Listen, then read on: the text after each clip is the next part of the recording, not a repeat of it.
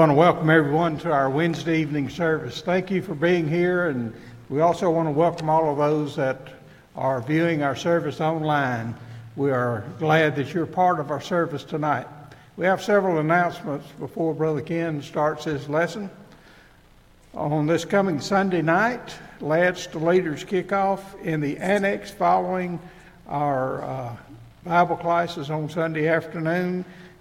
If you're interested in that program, be sure to see Aaron Foster or come to the meeting Sunday night in the annex, and you will have your questions answered.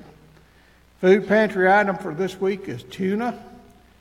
The Golden Circle will have a luncheon this coming Tuesday at 11:30 in the annex. This will be a catered lunch, and it will also have some social distancing there, so make plans to be part of that.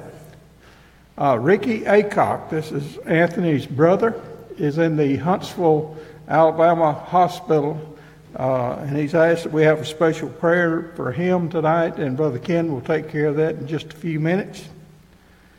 In our bulletin, pick up one of those as you leave. There's several other announcements.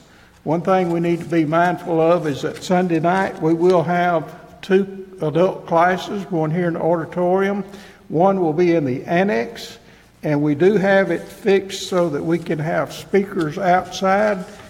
If you go into the annex on Sunday night, you need to wear your mask. But if you'd like to sit outside under the breezeway, you can do that, or you can sit in your cars and you'll be able to hear it. Brother Ken.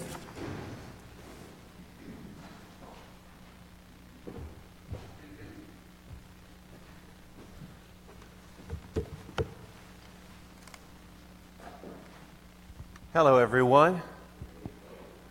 Well, I'm not even supposed to be here. So this is extra, no charge at all. We went to West Virginia for a gospel meeting, and because of the virus there, COVID-19, they had a big outbreak. It's affecting a lot of places in that community. So they decided probably wouldn't have good attendance because of that. And we spent Sunday, had 3 services there. And you know what? I couldn't wait to get back here. I just love Boonville. It is a wonderful place. So I look forward to our spending time together tonight in our study of God's Word. And we're beginning a new series. Yay! We're going to talk about how to develop a servant mentality. We're going to sing a couple of songs that go along with that thought. Number 693. We'll sing that. It's just a short little song, and then we'll follow that up with 694. 693, 694. Before we sing, let's go ahead and have our prayer. Then we'll sing, and then we'll start our study together. Our Father in heaven, thank you so much for this time that we have to be together, to enjoy fellowship as much as we can, and just to see one another, to know that things are well. We do also, Lord, learn of troubles that families experience, and we come to you on their behalf. And tonight especially, we think about Anthony Aycock's brother and of the condition that he's experiencing that has resulted in him being in the hospital.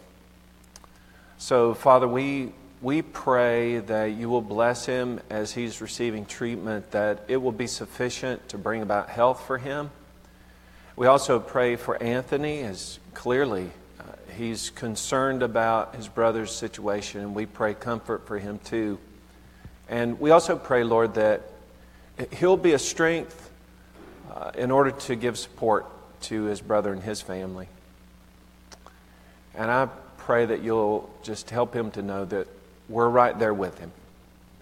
Lord, we pray that you will bless us tonight as we sing these songs and we try to embody the truth that's found there. And then also as we study your word together, I pray that it will be really productive for us and to help set the groundwork for our further study as we're doing our very best to develop a servant mentality. Thank you for all the blessings that you'll bring. In Jesus' name, amen. Okay, 693.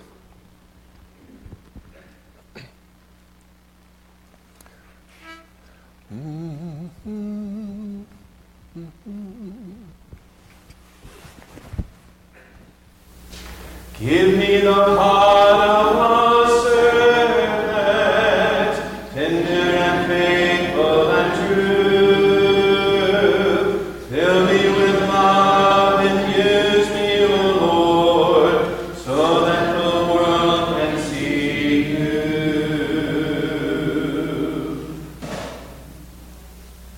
Lord, make me a servant, Lord, make me like you, for you are a servant.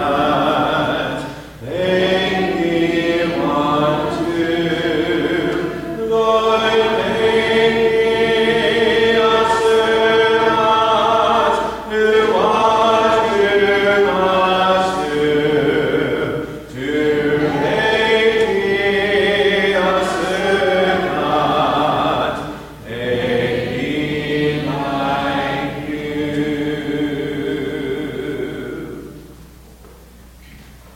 Well, amen to that. Lord, make me a servant. And not just any kind of servant. Make me a servant like you are a servant. God has a lot of expectations for us. I hope, based on our last study, you realize that already. But now here's the thing about God's expectations. All of those little details of things that God says He wants us to do and to be, all those little details can be funneled into a general topic. The one I just tried to introduce to you.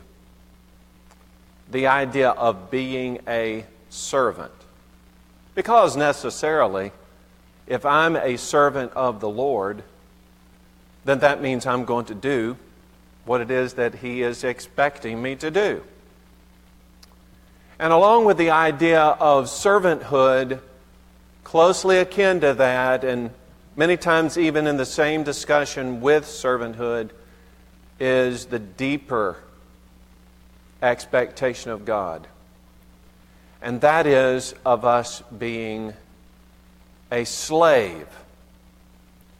Now, getting the mentality of being a slave, one who follows and reacts to every beck and call of his master, well, now that can be a deep psychological challenge, right? I'm a servant as long as I'm just kind of doing what the Lord asked me to do. When I understand that I'm actually His slave, or I've committed myself to being a slave of the Lord, that takes this whole servant deal to a much higher level. It's not just that I'm going to pick and choose. I'm going to do what the Lord expects me to do. Not just desire it to be so. I'm going to act on it. Jesus is the greatest leader who ever lived. Now, there would be some people who will hear this eventually and they'll want to debate that. Well, what about this one? What about... Stop. Jesus, the Son of God, is the greatest leader who ever lived. And here is the model of Jesus' leadership style. Jesus was a servant leader. We know Him as the King of Kings and the Lord of Lords. What about His crown? You know the crown He wore. Well, it was a servant crown. He was serving for us. And the crown that He wore as king was a thorn crown. I look at history, and a lot of times, like when you talk about leadership, different societies or different ways of thinking had symbols. Symbolic of the leadership that you would find, say, in Rome was the sword. Symbolic of Greek leadership, well, that was more intellectual, philosophical, and so its representation was the pen. Secular society, what we see today, it's usually represented by what's called the chair, the seat of knowledge. In fact, in many colleges, universities, what do you have? So-and-so is the chair of this or that department. It's representative of the leadership. For the Christian, what represents our leadership style as we are following after the greatest leader who ever lived, the servant leader, Jesus Christ? Christian leadership is represented by the symbol of, well, a towel and a basin, a bowl of water. God has great expectations of us, but those expectations revolve around servanthood. What I want to do tonight is just simply introduce the idea of servanthood. I want us to look at the problem that exists, and when I mention it to you, you will already identify, and I hope you'll say, yeah, that's right. I want to look at a paradox that exists in Scripture that represents for us exactly the course of servanthood as God expects it. And then finally, I just want to look at the practice of it, and we'll see an example of Jesus being the servant leader. Okay, well, what is the problem, Ken? Well, here's the problem with servants today. And maybe you've heard this. I've heard it all my life. And by virtue of the fact that I've heard it all my life and it hasn't changed, I'm thinking we've got a problem. I've heard, as long as I could hear it, about activity in the church, the work done in the church. I hear it from the pulpits. I hear it in seminars. I don't know whoever developed this, whether it is actually true or not. But here's the thing. I never hear anybody rebuff the speaker for saying it. And that is 10% of the people do 90% of the work. I never heard anybody come back and say, that is crazy. I think it's more like 1288. Nothing like that. Or they say, no, Ken, it's basically 50-50. No, you know what? Most people are like, yeah, that's about right. Because when something is done in the church, we have a sign up, we look for volunteers. You know what usually happens? Usually. It's always the same people. Always the same people signing up for the things that need to be done. And when you really look at what they're doing, you realize that, well, most of what's happening is being done by the same, I don't know, is it? It's probably close. Same 10% of people doing all that stuff.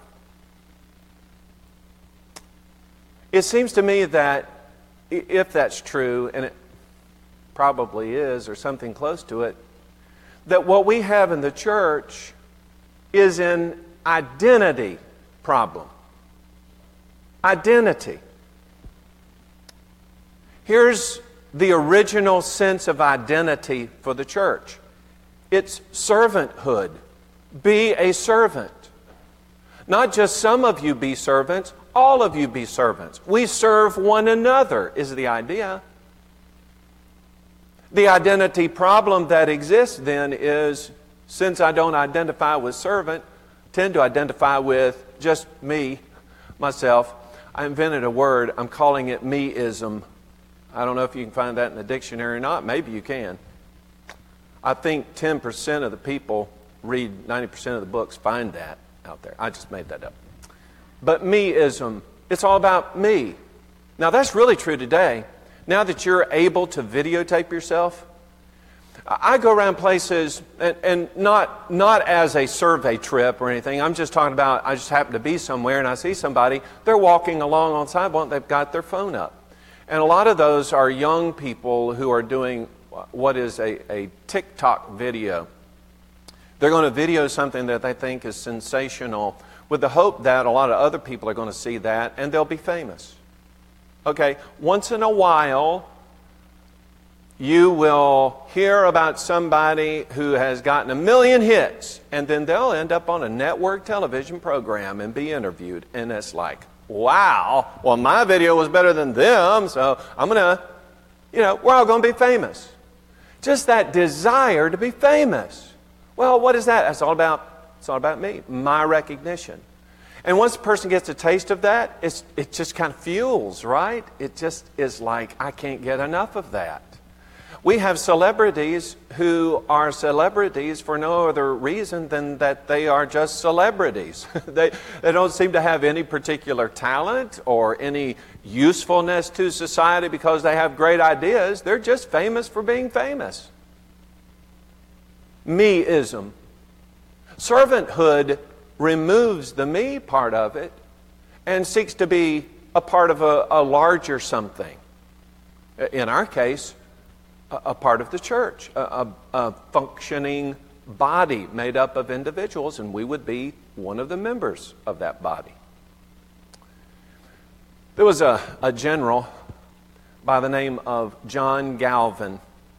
John Galvin was actually at least for a time, the supreme commander of the Allied forces in Europe. Someone interviewing him asked him one time, what is it like to be a commander over those kinds of forces? Because you are really the commander of some of the greatest, most powerful figures in the whole world. What in the world is that like to direct people in these huge groups? And he said, well, it's kind of like, I know, it's like the director of a cemetery. You have a lot of people under you, but none of them listen. I thought, okay, cemetery, a general? Yeah, even though he had all these forces, he felt like he's getting no recognition. It's like they're dead in the ground. If I'm going to be a part of something, then there needs to be a blending together of those abilities and those resources.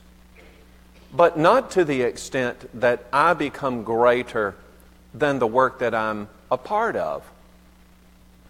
Here's an interesting thing that the Apostle Paul said, and it wasn't just about himself. I could see him saying this about himself anyway.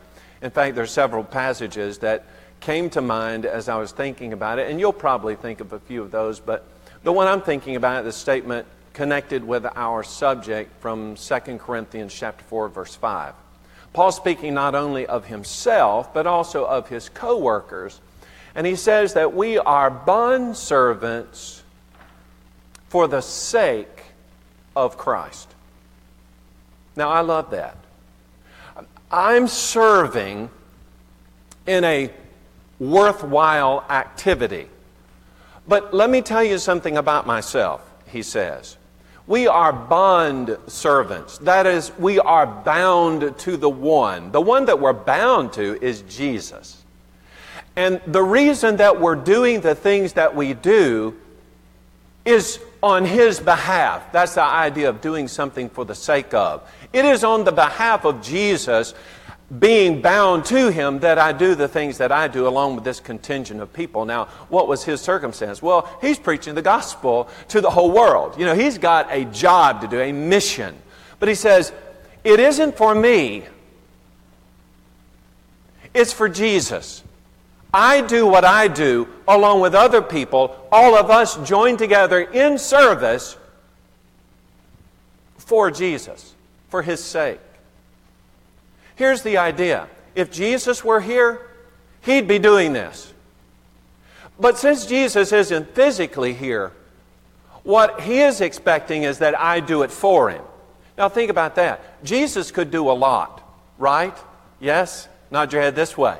I read the Scriptures. I see Him everywhere, doing all kinds of stuff. But what if I could multiply Jesus by 1 million people? Would we be able to get a lot done then? Absolutely. Well, that's the idea here. We are bondservants for Christ's sake. Jesus isn't here, but He told us exactly what He wanted us to do. And so what we're doing is we're carrying on with that. Me and those who are with me. But also, by extension, if I'm going to be a bondservant of Jesus Christ for His sake, then I'm going to be doing the same thing. I'm going to be in the place of Jesus, striving as much as I can to do the work for Jesus. Another thing that I'm thinking, especially about leadership within the servant community that we are, is that there are some terms that always come to mind. One would be the word shepherd. You know, in the body of Jesus Christ, part of the problem that exists in many places is that the church isn't run by shepherds. It's more like it's run by CEOs over a company. So that their idea is the bottom line. And usually the bottom line would be whether we're meeting the budget or not. Or whether we're having X number of this or that. It's a numbers game. What the Bible calls for are not CEOs watching numbers, but shepherds. People who are concerned about the actual members of that congregation, the flock. That's an important distinction. Also, I notice that we are supposed to be, our term, servants, and not, say, a part of the employee class. And what I mean by that is, a servant is there to serve the one that he is connected with. An employee may just be bumping from one company to another. You know, just kind of doing what is absolutely necessary in order to get a paycheck. Again, an important distinction. I'm not in this just for what's to my benefit. I'm in this as a servant. I'm thinking otherward, not just about what benefits me most. And then I'm also thinking that within the church, we are looking for leaders rather than managers. Here's what a manager does. A manager says, you do this, you do that. I'm managing the work. So I'm using my workforce. I'm telling you what to do. What a leader does is a leader gets out there and says, follow me. Do what I'm doing. Follow my example. In 1 Peter chapter 5, verses 2 and 3, that scripture says to shepherd the flock of God which is among you, serving as overseers, not by compulsion but willingly, not for dishonest gain but eagerly, nor as being lords over those entrusted to you, but being examples to the flock. Be a shepherd, be a servant, be a leader. That would be true generally of our leaders, but now make extensions like the Bible does. The Bible is always talking about, I'm going to do this to empower you to do it. So it's not like there's a this is this responsibility and we're going to keep him there and this one they do that. But the idea is that as a body, we're all growing together. So while, you know what, you may specialize according to the abilities that you have, but again, the greater sense of it is we are all in this together. So that's the problem. Don't just let a few people do the majority of the work. All of us need to be contributing together. That is something important we'll be talking about in our series of lessons. And then I want to talk about what is, well, the example of our service, but it's actually a paradox. Now, a paradox is when you have something that seems contradictory, but actually it's the truth. It seems contradictory, but in reality it's the truth. Okay, here's a pretty common paradox. You have to spend money to make money. I know that's true in the business world, right? If you're going to have a business, you got to spend the money, lay out the money, and then when you lay out the money, you spend it, but you spent that money in order to make it. Now, I've heard that twisted some. I've experienced it being twisted. For instance, I'll not mention any names, but someone will say, "Oh, I went to a sale today." You did? Yep, 30% off. Now, in my mind, I'm thinking, I know how to save 100%. Right? But no. You got to, see, this is twisted. You got to spend money to save money. So spend the money, amen? Spend the money in order to save the 30% or whatnot. But that's a paradox. It's taking something that seems contradictory. It seems like that's not right, but it's actually the truth. Okay, now here is the servant paradox. If you want to get to the top, you have to first go to the bottom. That is the servant paradox. I'll tell you, it may be that you have all kinds of talent, and you may have a lot of talent. If you have a lot of talent and a lot of ability, it's difficult, probably, to be the servant that you ought to be. You say, wait, what do you mean by that? Well, it is that you become so good at everything and you're able to produce that, people recognize that about you, and what do? They start, slapping you on your back and telling you how valuable you are, and before you're too long, what happens? Then we kind of get the big head about it, or we develop an ego that needs to be constantly fed, and then before you know it, if you're not getting enough, you see how servant becomes me? Started out great. I got all these talents. Put me to use. But we put people to use, and maybe it's our fault many times. We tell them constantly, you're this and you're that. But that can ruin our servant mentality. I'm trying to lift them up, but if they're a servant, what are they trying to do? They're trying to, trying to push that back. I want to say it's a great example of this. I'll say better, it's just an example of this. It's found in the book of Mark, chapter 10. Now, at verse 37, here is the heart of the matter.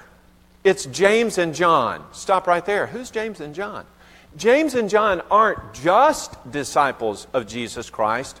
These guys were a part of the inner circle, the top 3, we would say. And see how we do that? Why don't we just say the 12 and don't segregate them? But I've read these studies where they take the disciples and break them down into different peers. Here's the 3 that are the most close to Jesus, then break it down all the way down to the bottom, as though the least of them is unworthy. That's not how Jesus saw it, but we do that way. We apply those kinds of things. But, okay, now back to that where I just messed myself up, right? I got James and John, and I said they're part of that great 3. Peter, James, and John, they're always with Jesus. Some of the most monumental events, there they are. Well, here are James and John, and they're starting to think. Yeah, it's true. We are with Jesus a lot, and wouldn't it make sense, and let's just kind of go ahead and get the jump on Peter, wouldn't it make sense, Lord, that you grant to us that we sit, one of us on your right hand and the other on the left, in your glory? What a great idea! Oops. That wasn't what Jesus was looking for. Jesus is looking for servants. In fact, when I think of Jesus and His attention to the hierarchy among individuals in His care, He might say something like He did in Matthew 23. In Matthew 23, verse 12, Jesus says, well, he who exalts himself will be humbled. He who humbles himself will be exalted. There it is. That's the plan. That's the economy of God with regard to servanthood. The paradox. You want to be great? Be small. You want to be the leader? Then fall in line. You submit yourself as the servant. Here in this text, Jesus, in verses 43, 44, and 45 of Mark 10, He says, whoa, now, whoever desires to be great, is that what you desire? James and John. Anybody who desires to be great, let him be your servant. Whoever wants to be first, you want to be first? You guys want to see my right hand and left hand? You be the slave. And here's the reason why, verse 45. Because the Son of Man did not come to be served, but to serve, and to give His life a ransom for many. Now stop and just stew on that for a minute. Who is Jesus? Is Jesus worthy to be served? Nod your head this way. Son of God. Son. Instrument of creation. Eternal. We worship Him. Is He worthy of being first? Yes. Is He worthy of being the greatest? Yes. I ask you, is Jesus first and the greatest? Yes, He is. He is the first and the last. I mean, He is all in all. But Jesus said, I didn't come to be served, but to serve, and to give my life a ransom for many. So what are you saying to me, James and John? Are you saying you should be given more honor and glory than me? Oops. Oops. The paradox is the key to all service. I'm not in this to get my back slapped. Not in it for the notoriety. Not in it to have her name spoken. In it to bring glory and honor to the Lord. In it because I'm a bondservant for the sake of Jesus Christ. And then there's the practice. Who better to demonstrate the practice of service, servanthood, what a servant mentality is all about, than the servant leader Himself, Jesus. And He does that in an interaction with His disciples in the book of John, chapter 13. And what's interesting about that is that He has been having problems with His disciples. We already saw that thing with James and John. In Mark chapter 9, verse 34, Jesus is like, whoa. I see what's happening. As we're traveling along, these guys, they're talking to themselves, and what they're trying to determine is, who's the greatest? Who's the greatest? Seriously? You are in a caravan, an entourage with the Son of God, and you're debating who's the greatest. You're debating who's the greatest in the midst of the greatest servant who ever lived. What in the world are you thinking? Well, I'll tell you what they're thinking. They're thinking like humans think. Am I better than so-and-so? What do I need to do to get to first place? How can I be the number one? Jesus ended that debate by taking up a towel and a water basin. Now I want to stop for a second and think, who is this servant leader? He's the king. Lord of Lords, King of Kings. We already saw that. He was appointed by God. Psalm 2, verse 6. He died on the cross, humiliated, but glorified by God. He emptied Himself of the glories of heaven, put Himself at the disposal of the Father, having emptied Himself so much that He died on the cross. Philippians chapter 2, beginning at verse 5, describes that. Let this mind be in you, which was also in Christ Jesus, who being in the form of God did not consider it robbery to be equal with God, but made Himself of no reputation, taking the form of a bondservant and coming in the likeness of men, and being found in appearance as a man, He humbled Himself, became obedient to the point of death, even the death of the cross.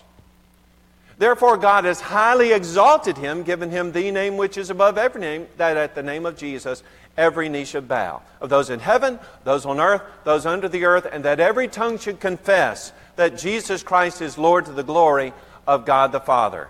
Jesus is the King.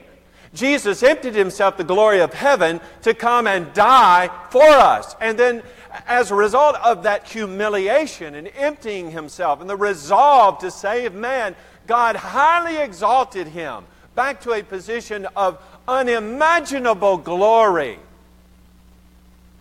That's the King. But this king now has become the servant. In verses 4 and 5 of John chapter 13, here's what we find. That Jesus disrobes himself, takes up the towel, girds himself with that, takes the basin, pours the water in it, and he goes about washing the feet of the disciples and wiping their feet with the towel that he had girded himself with. A servant. It's kind of interesting parallel. It's way over in the Old Testament scriptures. 1 Samuel 25, just at verse 41. It's in the midst of that story about Abigail, David and Abigail. Remember, David, boy, he was going to kill her husband Nabal. He ends up having basically what most scholars think was a stroke. And then she tries to make things better so that David doesn't destroy everything that is Nabal's. But here in this text, she had so endeared herself to David that David is overwhelmed and infatuated with her, and her husband has died. He wants to marry her. But here's what she thinks of herself. She says, I'm just a maidservant. But here's what I want to be for you. A servant who washes the feet of the servants of my Lord. Wow. Now, if that isn't a theme for Christians today, I don't know what is. That statement right there is exactly what we've been talking about this whole time. Why do I serve in the first place? I serve for Jesus' sake. I want to be a servant who washes the feet of the servants of my Lord. Now, who are the servants of my Lord in my application? Well, it's all of you. So as a child of God, as a servant of my Lord, for His sake, what I'm thinking is, I'm going to serve all of you. But now don't look at me like I did something great, because as I'm looking at you, you know what I see? I see servants who are making the same commitment. And look all around you. Here are servants of my Lord, and you're going to serve them. I think that's what you're going to do. Yes, no, maybe. Nod your head this way, something. That's the commitment she was making. That was the commitment that Paul and his entourage were making. That's the commitment that God's expecting all of us to make.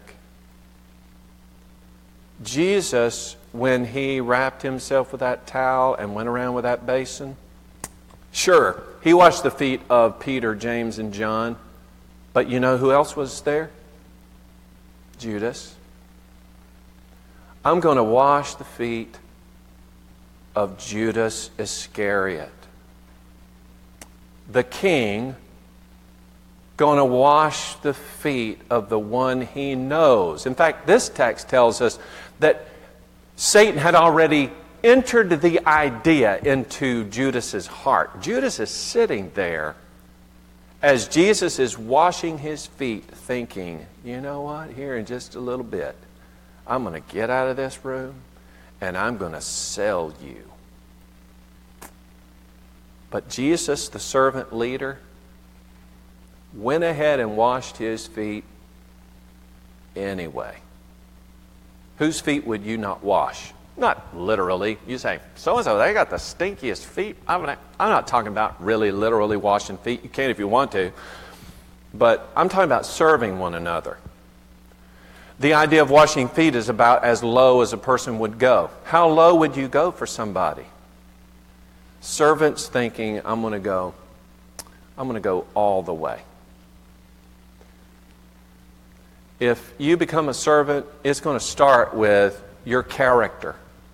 I mean, what you are. And maybe there's some things we have to thrash out a little bit.